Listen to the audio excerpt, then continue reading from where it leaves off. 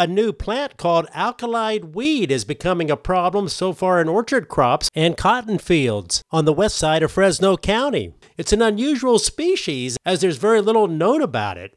James Schaefert is a second-year grad student at California State University, Fresno. He's also with UC Cooperative Extension, Fresno County. And for the last 5 years, he's been working with weed advisor Kurt Hembry. We spoke with James at the recent California Weed Science Society meeting in Sacramento, where he was presenting his research.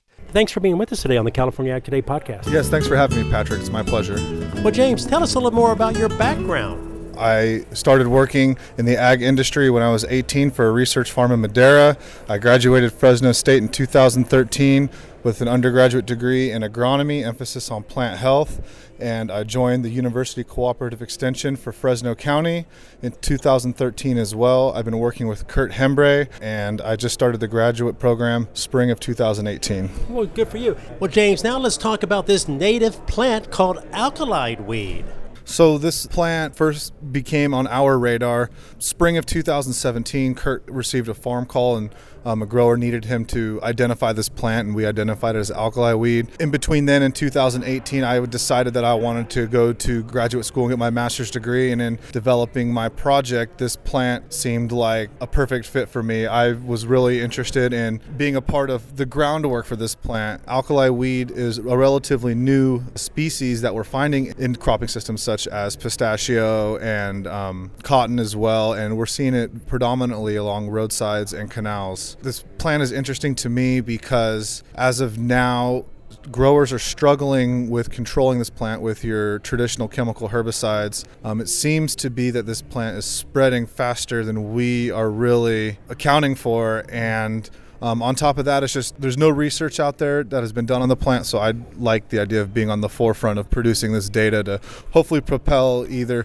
strategies for controlling this plant or creating opportunities for other students or researchers to do research and experiments and provide more data for this plant. James, so is it a tough plant to control?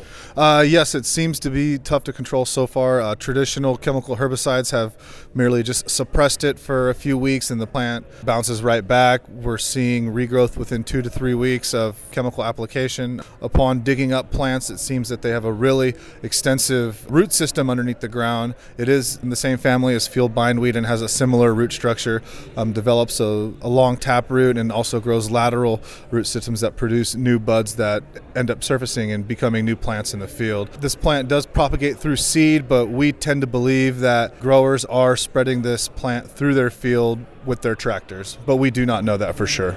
Your research is focused on solutions, right?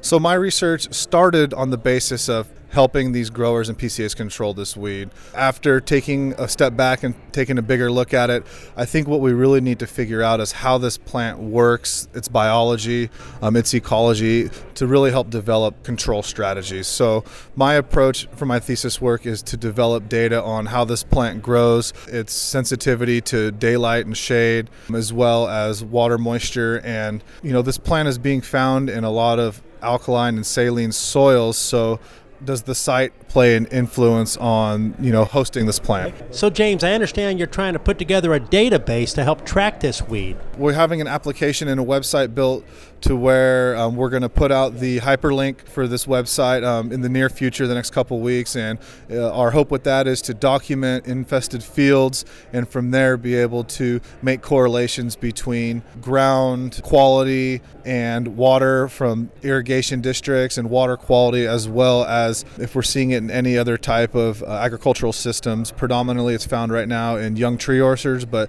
it may be somewhere else in another region of California. So we're really just trying to gain some background knowledge and develop some biological data on this plant to propel, future experiments. So James, growers throughout California and also PCAs will have access to that hyperlink? It's going to be a basic URL hyperlink that anybody can click onto. There will be a few drop boxes with some details that will really help us record what's going on out in the field, and it will be linked to GPS, so we will also be able to drop a GPS pinpoint on where this was found, which will help my mapping of this plant, which ultimately could aid in figuring out distribution and how this plant spread and where it's coming from. Interesting. Good luck on the research, James. Appreciate what you're doing for the agricultural industry. Thanks for being with us today on the California Ag Today podcast. Yeah, I really appreciate you letting me come on and talk about what I'm doing. It's really interesting to me, and I hope through this podcast and your outreach that we can really get a better grasp on the situation and produce some good data for the scientific community and ultimately help our growers and PCAs manage this problem.